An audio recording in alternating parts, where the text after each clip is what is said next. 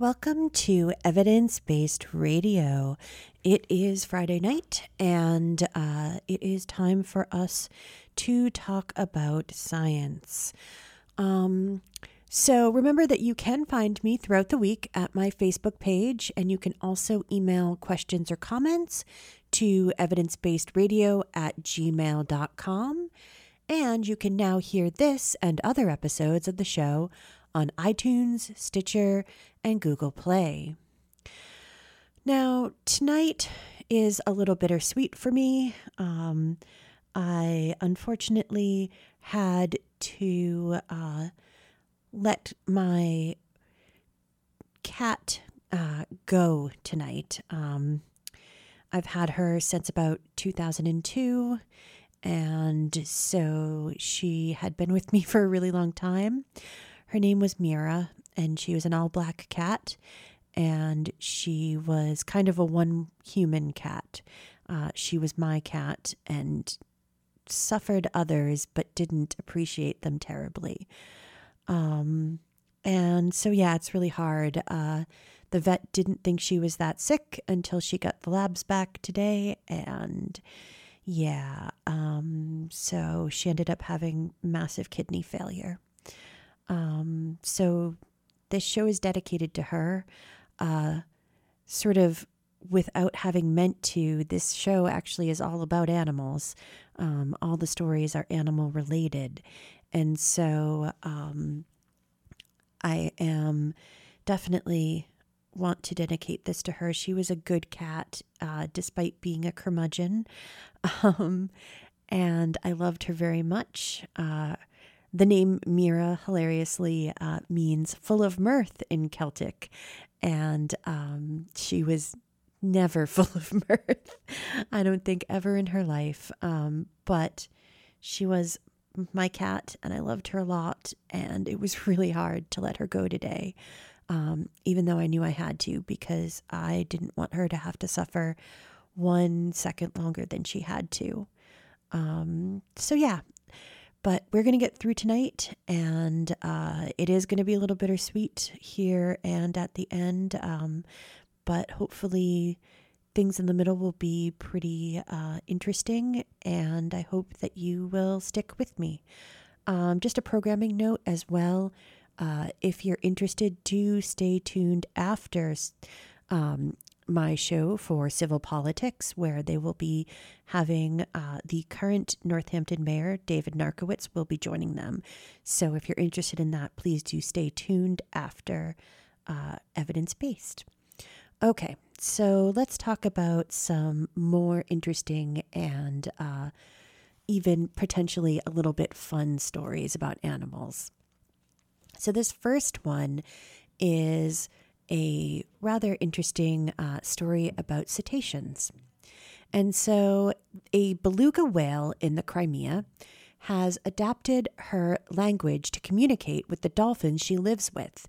And this is according to a study published in Animal Cognition. Now, she was originally housed with other beluga whales and communicated normally with her companions. But in 2013, she was moved to the Dolphinarium Koktabel, where her companions became dolphins rather than other belugas. And so in just 2 months, the beluga moved from using typical whale calls to the more distinctive whistles of the dolphins. And so she even began using distinctive calls that the dolphins have, which scientists have basically labeled as akin to names.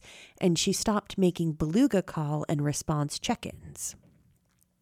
Now, interestingly, the adaptation was only one way.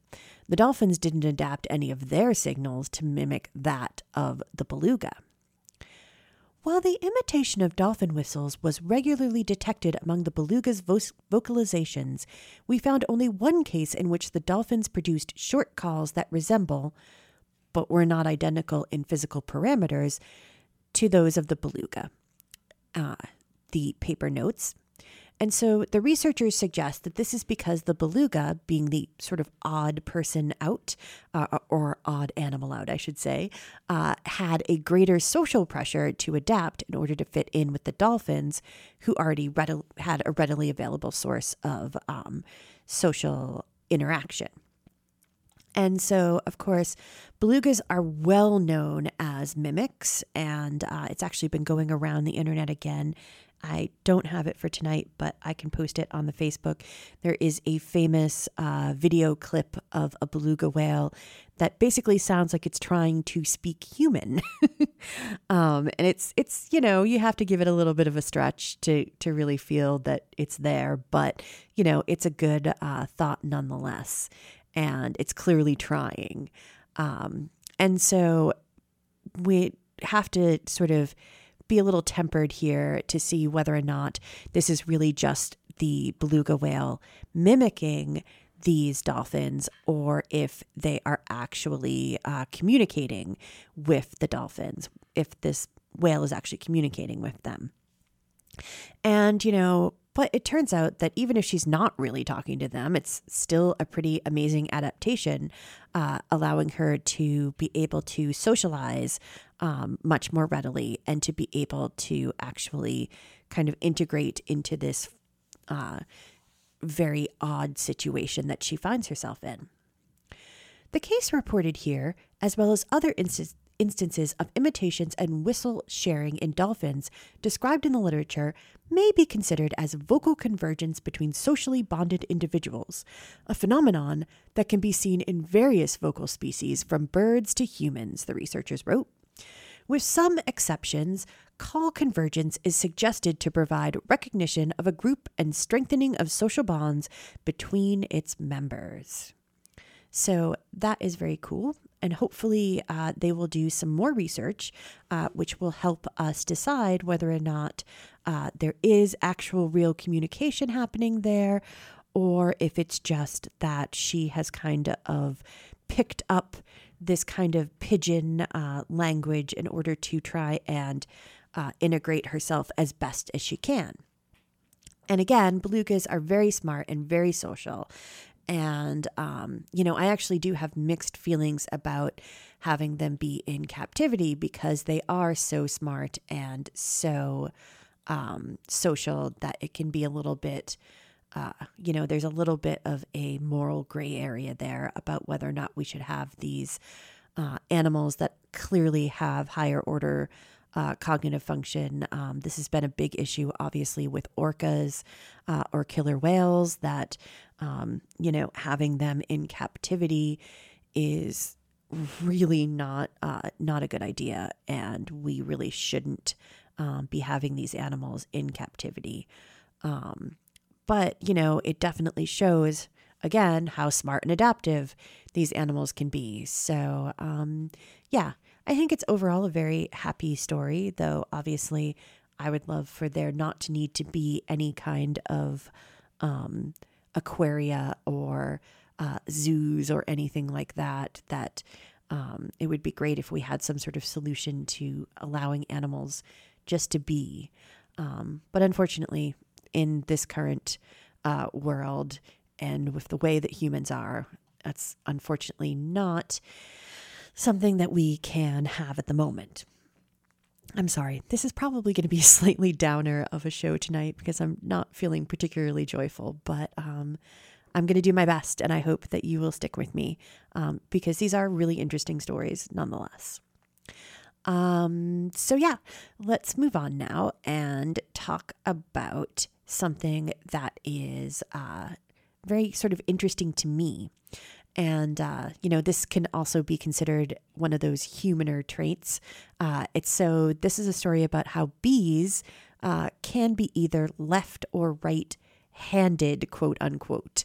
Now, I am a left-hander, and in fact, I'm a bit of a weird left-hander because both of my parents are actually right-handed. And so that's very rare. But it's also not a terribly common preference in the animal kingdom. There is a list of animals that do show a preference, but for a lot of animals, there's no preference between, which paw or which hand that they use. And so it's really interesting to find animals that do have it. And it may be that obviously researchers just haven't been looking that hard at it because it's not necessarily something that is the first thing you would think about when trying to do research into an animal. But so it does turn out that bees can have a preference. And so it turns out that sometimes bees will preferentially choose either a right or left-handed solution to obstacle avoidance while in flight. And so that's how they measure it being handed.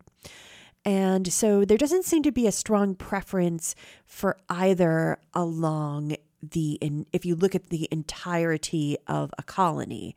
And in fact, some bees don't have a preference. In fact, the majority of bees don't have a preference. And of course, this is actually in contrast to humans, wherein around between 85 and 90%, depending on which source you look at, of people are right-handed.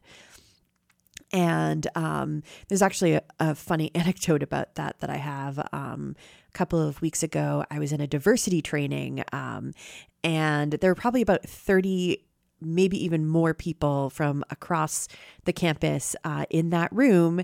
And in order to sort of illustrate something easily, the facilitator asked how many people in the room were left-handed. And it turned out that I was the only person in that entire room that was left-handed. And so there's a real strong preference for right-handedness in humans. But they didn't see that necessarily in the bees. And in fact, getting back to the bees, Mandyam Srivasanan, a neuroscientist and engineer at the University of Queensland in Australia, noted that some bees display a strong left bias, others a strong right bias, and yet others a weak or zero bias. And so how did they determine the bees' preference? Well, what they did was they tracked 102 foraging bees, which had been marked with different colors so that they were able to be distinguished from one another. And so they were added to a tunnel that was 47 inches long with a feeder at the far end. In the center of the tunnel was an obstacle with 2 openings that could be manipulated by the researchers. And it turns out that when the holes were the same size, around 55% of the bees showed no preference over 10 trials. However, of the 45% who did, about half preferred the right side and about half the left side. And in addition, when the researchers made the openings uneven, bees with a preference were faster or slower depending on the size of their preferred opening. So if they were left-handed, but the left-handed aperture was smaller, they would sort of hesitate for a moment trying to figure out what to do. And if it was larger, then they would just zip right through even faster than they would have otherwise. And so the researchers suggest that some bees having a preference would be evolutionarily adaptable in order to maximize the ability of the bees to move in space. And so they note that, let us consider a simplified scenario in which a group of bees is faced with a choice of flying through one of 2 clear passages through a thicket of branches. And this is from the paper. It would be detrimental if all of the bees possessed the same bias, say towards the left, as a population bias of this kind would make all individuals try to fly through the left-hand passage, thus blocking each other and slowing down, as well as endangering the passage of the swarm through the thicket. In this case, the right-hand passage would not be used at all, and therefore would be wasted. On the other hand, it would also not be beneficial to have zero bias in each of the bees, because if the 2 passages were of unequal size, a group of unbiased bees would all try to fly through the wider passage, overcrowding it and again slowing down progress. And so they actually suggest that knowledge of this sort of uneven preference could help with things like developing steering systems for drones. So a lot of this, even though it seems kind of esoteric, can potentially have really interesting and useful applications for real world technology. And so that is very interesting. And I think it's very interesting about how it kind of the divide where it's less than half of bees have an actual preference. And of those, it's then kind of split evenly, which is very interesting to me. I think it's that kind of mathematics is always interesting to me when you find it in nature. And so previously, they had found that birds actually always move to the right. And so they have one preference. They always move to the right. And so this is why they are actually able to avoid mid-air collisions. And so if you think about watching a large group of birds flying around in those big sort of murmurations, and they're, flying in these amazing corkscrew patterns sometimes, and they're never hitting each other, it's because they all go the same way. And so whenever they sense another bird moving, they move the same way. And so then they don't have to worry about the spatial issues involved in possibly moving in various ways. And so that's it's a very interesting and important thing that his team was able to figure out. And that particular research could possibly be helped in designing anti-crash systems for airplanes, for instance. So if you have airplanes that are all kind of coming into an airport and there's an issue, if they all go one way, then there's a lot less chance that they will crash into one another. And, that's a big thing where there's plenty in nature that has already been figured out for us over generations and generations of trial and error, which we as human beings can learn from and use to advance our knowledge without having to do trials and errors and errors and errors and errors.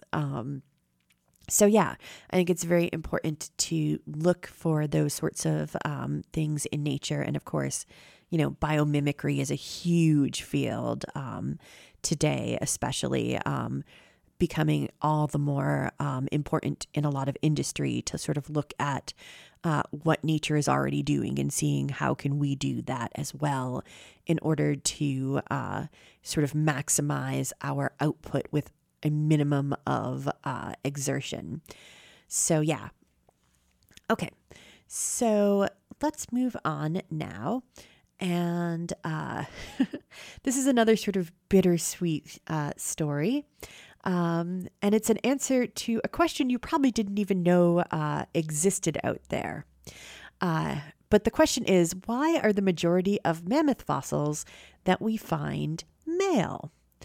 And it turns out that the answer is most likely pretty straightforward. And it's probably because they behaved much like today's wild elephants. And so this research was published in the journal Current Biology by Love Dalen and Patricia Peknerova of the Swedish Museum of Natural History. And so Dalen notes that without the benefit of living in a herd led by an experienced female, male mammoths may have had a higher risk of dying in natural traps, such as bogs, crevices, and lakes. And so the way that they determined what had happened is that they looked at the genomic data of the remains of 98 woolly mammoth fossils found in Siberia in order to sex them. And so what they found was that 69% of the remains were male, which would definitely be unusual if we assume that the sex ratio at birth is roughly even as it is with most animals. We were very surprised because there was no reason to expect a sex bias in the fossil record, noted Peknerova. And so therefore they suggest there must have been a social reason for the imbalance. And given the fact that modern elephants have a pattern of greater male mobility, it seems sensible to suggest that this pattern would have also existed among the mammoths. And to sort of add to this, the authors authors point to another example of this sort of sex bias in remains. And so at the La Brea tar pits, the remains of around 300 bison have been recovered. However, in this case, female remains are twice as abundant as those of the male remains. Now, it's been suggested that the reason for this bias is that the females with calves would have migrated together during the spring when the asphalt was stickier. However, the overall social reason for this result would have been similar to that of the mammoths: females in large herds and males more solitarily distributed. Now, of course, this isn't something we can say for certain about either group. The fragmentary nature of the fossil record makes all statements about extinct animals subject to selection bias and to other issues that can skew our understanding. Now, as I've noted in the past, despite what we may think of as a large collection of fossilized remains that have been found around the globe, if you actually contemplate the enormous amount of individuals who have lived and died on the planet, the fraction of remains we have discovered is honestly vanishingly small. But of course, on the other hand, this doesn't mean that we can't learn anything from those remains, as we do have, and, we have been able to make educated guesses, which is what a lot of this science is. And so we can see certain things and make certain, educated guesses and hypotheses about the life and death of these animals. And, sometimes we do need to revise what we think about an animal from the fossil record. And in fact, recently, researchers have reevaluated how we depict the way in which the Dimetrodon walked. Now, first off, as I have probably noted more than a few times before, the Dimetrodon is not a dinosaur, despite the fact that the sail-finned lizard is often included in sets of dinosaur toys. So, living between 290 and 272 million years ago, it is actually from a group called the Pelycosaurs, who are more closely related to mammals, in fact. Now, since the 19th century, we've depicted Dimetrodon as being sort of a belly-dragging creature similar to an alligator. I was baffled as I was going through the literature how little this has been questioned, says Caroline Abbott at the College of William and Mary in Williamsburg, Virginia. And she was very confused because she had seen trackways for these animals, and they did not suggest that they had dragged their belly on the ground. That's where the real head-scratcher is, says Abbott. The trackways are more narrow than you'd expect, and in a lot of cases, they lack belly-dragging marks. And so, by comparing the configuration of the shoulder and hips of Dimetrodon bones with those of modern mammals, including the short-beaked echidna, and reptiles, including the Komodo dragon, savanna monitor, and spectacled caiman, Abbott and her colleague, Hans-Dieter Suess, at the Smithsonian Institution in Washington, D.C., determined that the gait of the caiman, which can hold its legs vertically in order to move without dragging its body, especially when running, was actually much more close to the Dimetrodon than a more crocodilian kind of splayed-legged display, or I should say posture. And so Abbott presented her findings at a meeting of the Geological Society of America last month. And in fact, there is indeed precedent for the idea. Spencer Lucas at at New Mexico Museum of Natural History and Science in Albuquerque suggested that there needed to be a reassessment of the posture of Dimetrodon in a paper published in the late 90s. And this was based on research by himself and his colleague Adrian Hunt of, again, Dimetrodon trackways. When we wrote that paper, we were just throwing the gauntlet down and saying, look, the trackways are showing something really different than anybody has thought from the skeletons. But we didn't try and resolve it. Now, one suggestion put forth by some of their colleagues was that the Dimetrodon thrashed its spine from side to side so much that this could lead to the narrow trackways. However, this would again suggest a slow lumbering animal. And this new model suggests a quicker animal that had more maneuverability. So more study of the trackways and anatomy will hopefully resolve our understanding of this neat and already rather misunderstood animal. Dimetrodons are very cool, but also very much misunderstood. Okay, we're going to take a break now and do some PSAs, and then we will come back in a moment and talk about nudibranchs and kleptopredation, which is a great word. It'll be your new word of the day. Okay, hang on. Hi, I'm Charlie. I fight fires and I save lives. My name's Renee. I'm a cardiologist. I save lives. My name's Anthony. I'm an EMT. I save lives. You don't have to be a professional to save a life. Firefighters, doctors, and others save lives. You can too. Don't wait. To learn more about the warning signs and how you can help prevent suicide, visit save.org.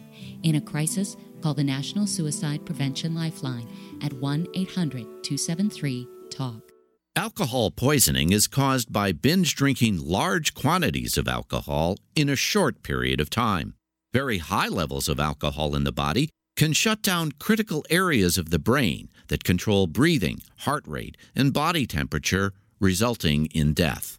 Alcohol poisoning deaths affect people of all ages, but are most common among middle-aged adults. In the United States, an average of 6 people die every day from alcohol poisoning. Most of the deaths are among men. States and communities can support proven programs and policies to prevent binge drinking. Healthcare providers can screen all adult patients for binge drinking and counsel those who do to drink less. Don't binge drink. If you choose to drink, do so in moderation. Up to 1 drink a day for women or 2 drinks a day for men. To learn more, visit cdc.gov/vital signs. Sassy! Today's episode, Bobcat in the Cave. Oh, nuts! There's a bobcat in this cave! Save us, Sassy! You will, but first you'd like to stress the importance of cat adoption? Over 5 million cats go into animal shelters every year and they need to be adopted? Help us, Sassy! Why bother? We'll just get into more trouble tomorrow? Sassy is brought to you by the Ad Council and the ShelterPetProject.org. Remember, adopt. Outbreaks of whooping cough, or pertussis, are happening across the United States. This serious respiratory disease can be deadly for babies. By getting the whooping cough vaccine, called Tdap, during the 3rd trimester of each pregnancy, women can pass antibodies to their babies to help protect them until they're old enough to receive their own vaccine. Learn more at cdc.gov/pertussis/pregnant. That's pertussis, PERTUSSIS.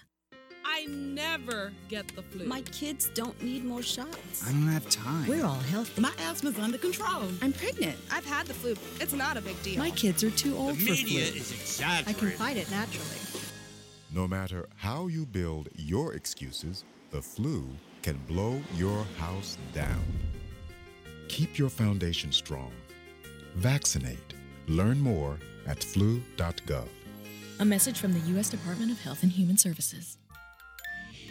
I Heart J-Rock with DJ Sakura is your weekly 2-hour show devoted to rock music from Japan. Join me on Saturday nights, 10 p.m. to midnight. I'll be playing the very best and the newest J-Rock, J-Pop, J-Metal, VK, you name it, I'll play it as long as it's from Japan. Thank you.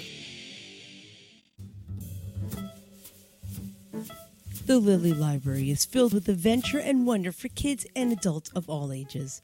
Lilly Library in downtown Florence lends books and movies to everyone. They offer free parking, free Wi-Fi, and 2-hour sessions on internet-connected computers. They also offer extensive programs for children, including story hours, clubs, and activities for teens, as well as adult programs.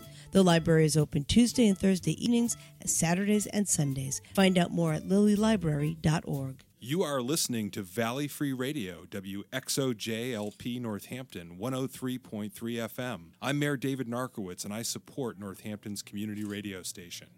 It's important to make sure your family has a plan in case of an emergency. We talked to this family to see if each of them knew where to meet if they were not together when something happened. If a natural disaster happened and we were outside the home, we would all meet at the park. That's our meeting point. I'm meeting place at our neighbor's house because she is my mom's good friend. We all have a meeting spot, which is a bus stop. Is your plan any better? To learn more about making an emergency plan for your family, go to www.mass.gov/MEMA. Brought to you by the Ready Massachusetts, U.S. Department of Homeland Security, and the Ad Council.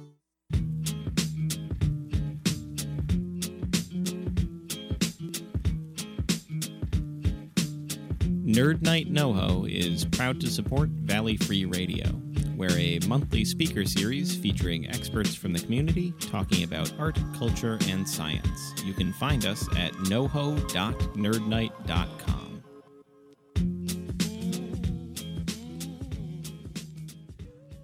Hey. And we are back. And so, yes, we are going to talk about nudibranchs, which are pretty exciting. Nudibranchs are, well, they're also sea slugs. That's what they're actually called. Or I guess I should clarify. Sea slug is a sort of umbrella term, and nudibranchs are a kind of sea slug. So all nudibranchs are sea slugs, but not all sea slugs are nudibranchs. It's one of those sorts of things. And actually, sea slugs is not a technical term. It's sort of a more general term. And yeah, and I know that anything that has the word slug in it, you probably think ew. But actually, nudibranchs are amazing. They come in a whole variety of shapes and color schemes. They're often quite beautiful. They can feature a variety of colors. They're often very vivid, and again, they come in all sort of shapes and sizes and color schemes, and a lot of them are very beautiful. You could almost turn a collection of them into sort of like a flower bouquet, the equivalent of a flower bouquet for the sea. I'm not overselling it, I promise. They are very cool. But anyways, and it turns out they're even more amazing than they look. Not only do they look amazing, but they also have this really interesting and kind of cunning way that they are able to get enough energy to keep themselves sustained and allow them to reproduce. So researchers at the University of Portsmouth have published a paper this week in the Royal Society's journal Biology Letters. And so Dr. Trevor Willis led the research, which studied nudibranchs off the coast of Sicily. This is very exciting. We have some great results here that rewrite the textbook on the way these creatures forage and interact with their environment, he noted. Now, these particular nudibranchs have developed a taste for hydroid colonies.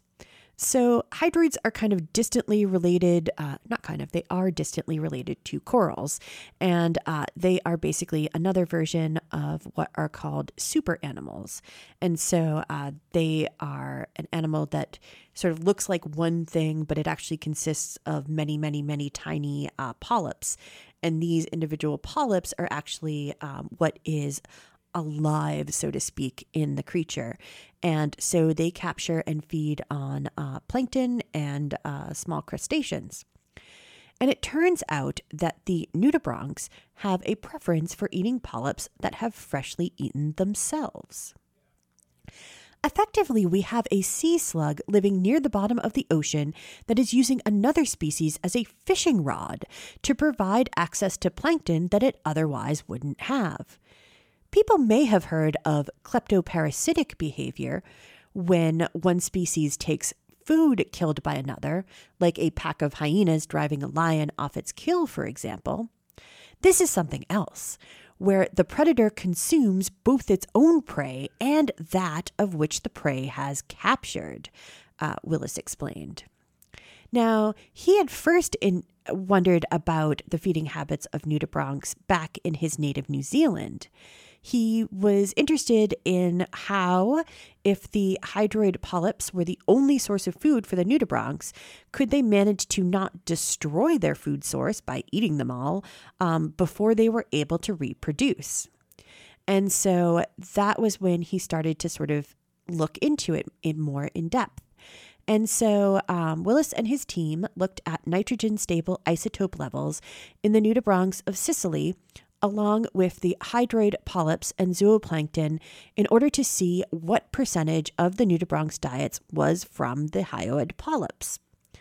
And it turns out that the levels indicated that the slugs were eating a much smaller percentage of polyps than would have been expected if it was their only food source.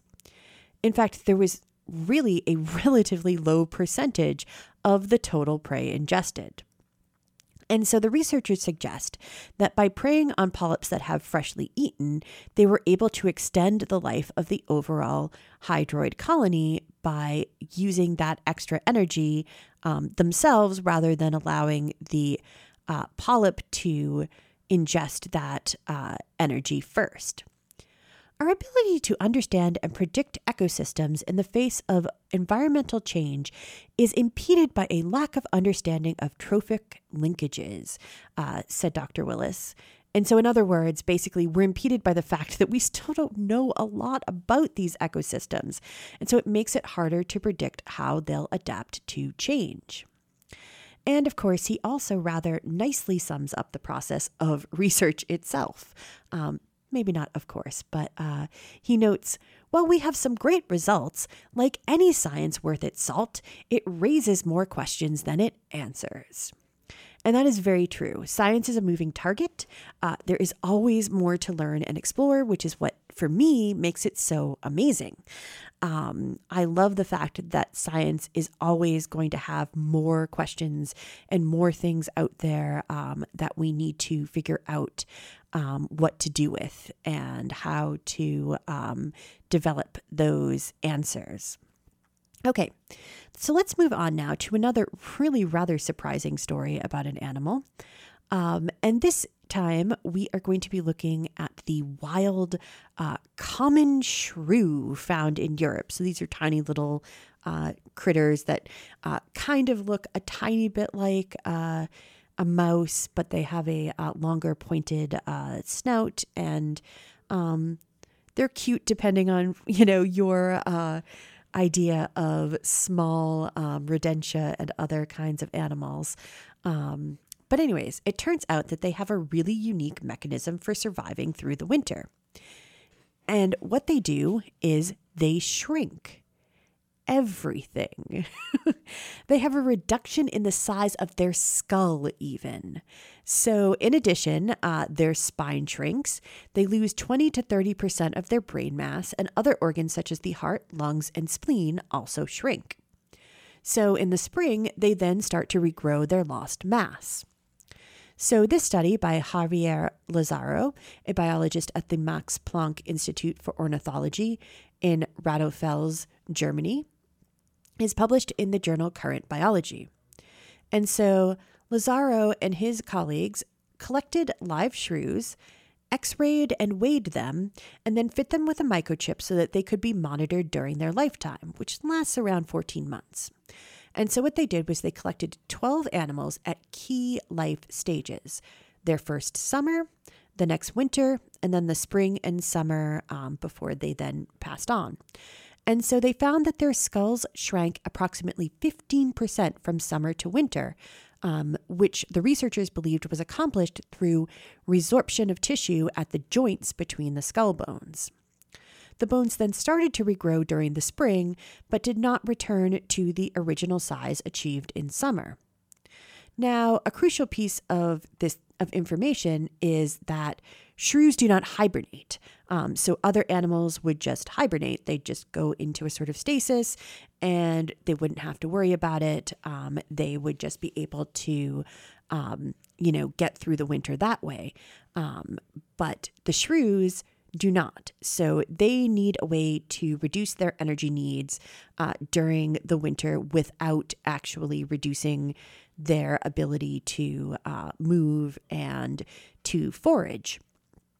And so they have really high metabolisms as well. So they need a fair amount of energy in order to continue to be able to survive. We hypothesize that these seasonal changes could have adaptive value, says Lazzaro. In particular, reducing brain size might save energy as the brain is energetically so expensive.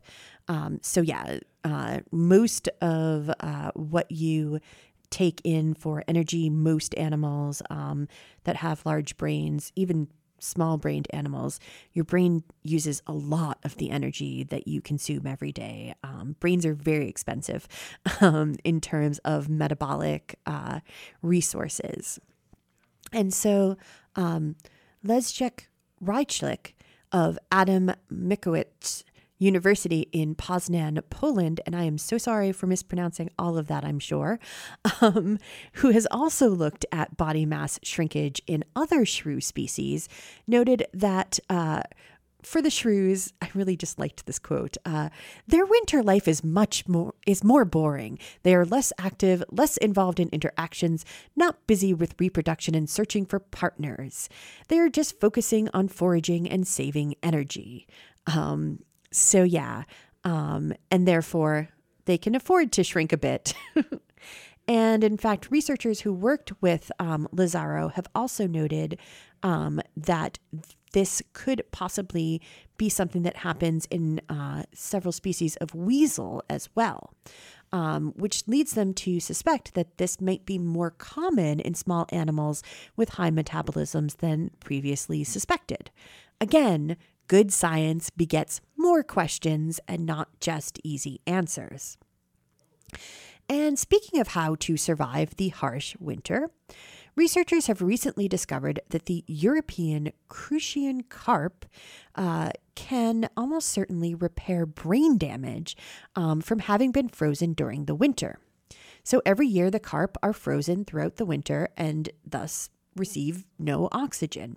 And yet in the spring, when they are thawed, they basically recover and resume normal life. Now, the mechanisms of this hibernation is fairly well studied.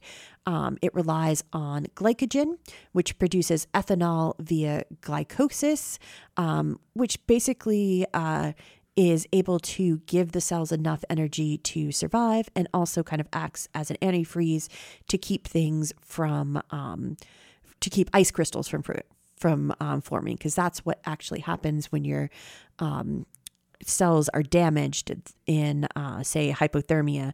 When you get frostbite, it's actually that the water in your cells has frozen and crystallized, and that therefore it has lysed the cells. It's ripped open the wall of the cell and destroyed the tissue. And so they're actually able to prevent that from happening using this glycolysis. And they're actually able to keep their heart active.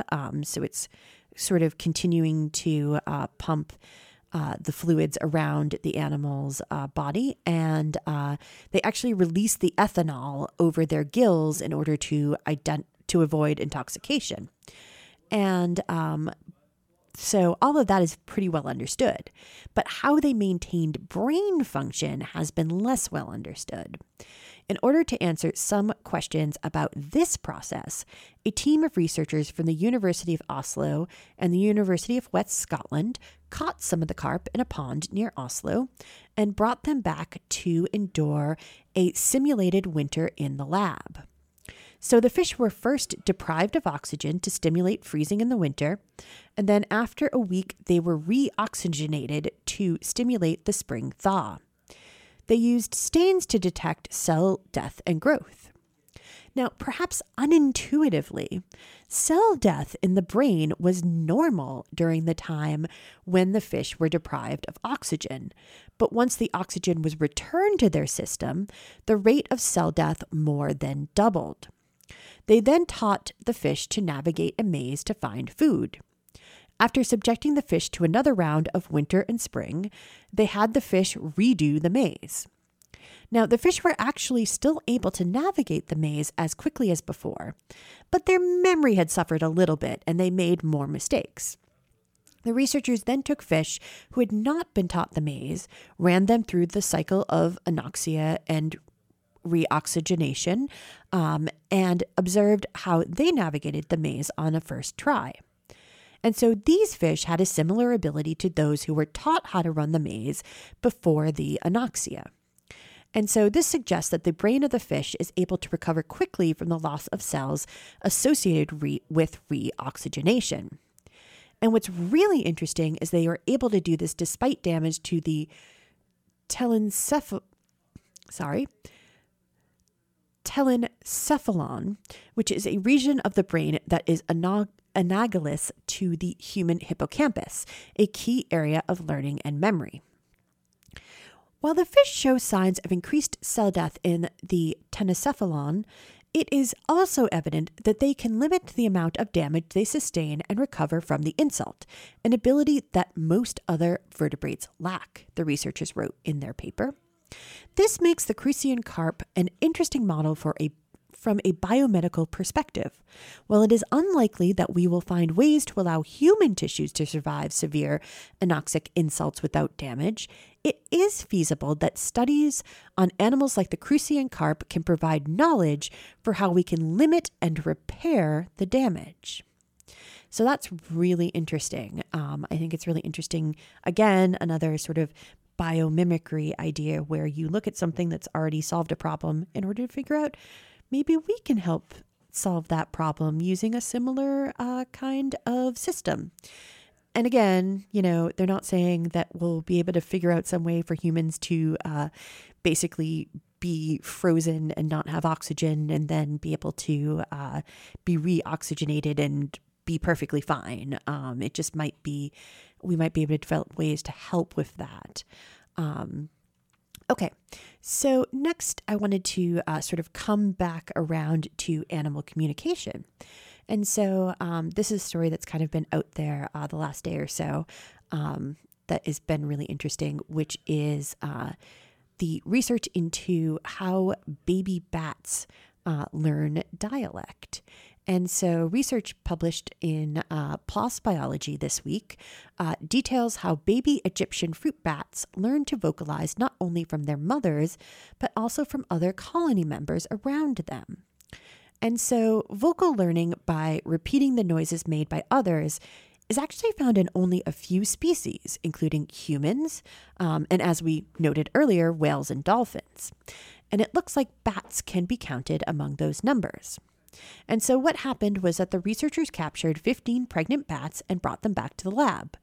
They made certain that the bats were genetically diverse, so that they weren't looking at a collection of closely related individuals because they wanted to make sure that this wasn't genetic. It was part of the larger habit of the bats themselves.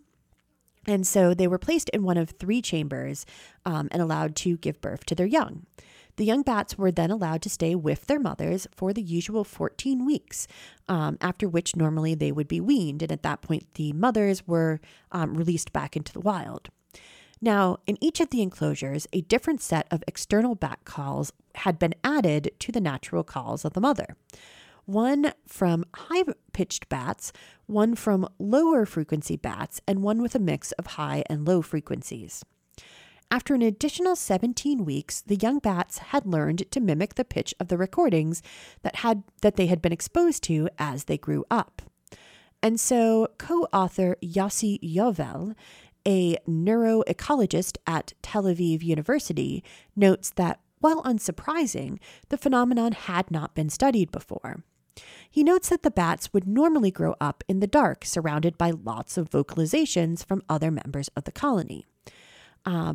And so it would make sense that the bats would learn how to sort of mimic the range of the colony and not just their individual mothers. Now, they're hoping to now release the young bats and to observe whether they change their dialect to match that of the wild bats they encounter, or if perhaps even members of the colony will adapt to their vocalizations. And one of the cool things about this that they're trying to find out is, again, this is another place where they're sort of looking at an animal model where they might be able to then look at how humans do these sorts of things. And so it can help human researchers know more about how humans might adapt to learning languages and how they are able to do that. Because, of course, humans and bats are both social mammals that learn by mimicking, and the area of the brain where this happens is most likely very similar.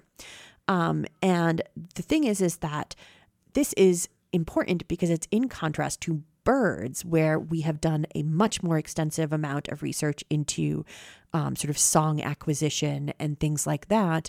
But their brain structure is very different from that of mammals. So even though we might know a lot about how birds develop their song and their ability to communicate, that's not really directly transferable to human understandings because their brain structures are so different. Obviously, again, as I have noted on many an occasion, even though bird brains are structurally different, that doesn't mean that they are any less impressive because, as we know, and as I have talked about on this show many a time, birds are actually really amazing and have really, really interesting and diverse behaviors, and they are able to learn a lot of things. And so, they mostly learn by listening. They don't do a lot of mimicking. They have different ways in which they learn how to sing, and a lot of it is also innate. And so, okay. So one more story, and this is another sort of bittersweet story. More bitter than sweet, one might say. I wanted to take a moment to remember a very brave animal, definitely more famous than my poor little kitty, but I thought it would be good to end with a commemoration since it is the anniversary. Today is the 60th anniversary of the first trip by any kind of animal outside of the atmosphere. So this is the 60th anniversary of the flight of Laika, the first animal to orbit the planet, sort of. She was a very good dog. She had a scrappy constitution that had allowed her to survive on the streets of Moscow. She was photogenic. She was colorful enough that she looked good in photos.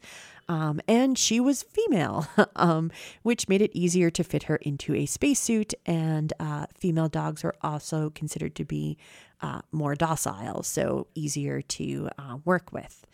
And so she was wrapped in a crude spacesuit and loaded into Sputnik 2. And of course, this was giant news all over the world. The U.S. press dubbed her a muttnik, as they are wont to do with the punning. But unfortunately, this story too has a sad ending. Laika was never fated to return to Earth. Despite the Soviet government assuring the public that she was euthanized, in 2002 it was revealed that she died of overheating a few hours into the flight. And in fact, Laika's trainer, Adelia Kodovskaya, a Russian biologist, told Agence France Presse recently, "I asked her to forgive us, and I even cried as I stroked her for the last time." I can absolutely relate to that. This has been a bittersweet romp through stories about animals tonight. Next week is Pledge Week, so we will have much more upbeat things happening. So good night, and please do stay tuned for Civil Politics with current mayor, David Narkowitz. This show is part of the PlanetSide Productions Network. For more information, episodes from our archives, and other projects, please visit www.planetside.pro, and thank you for listening.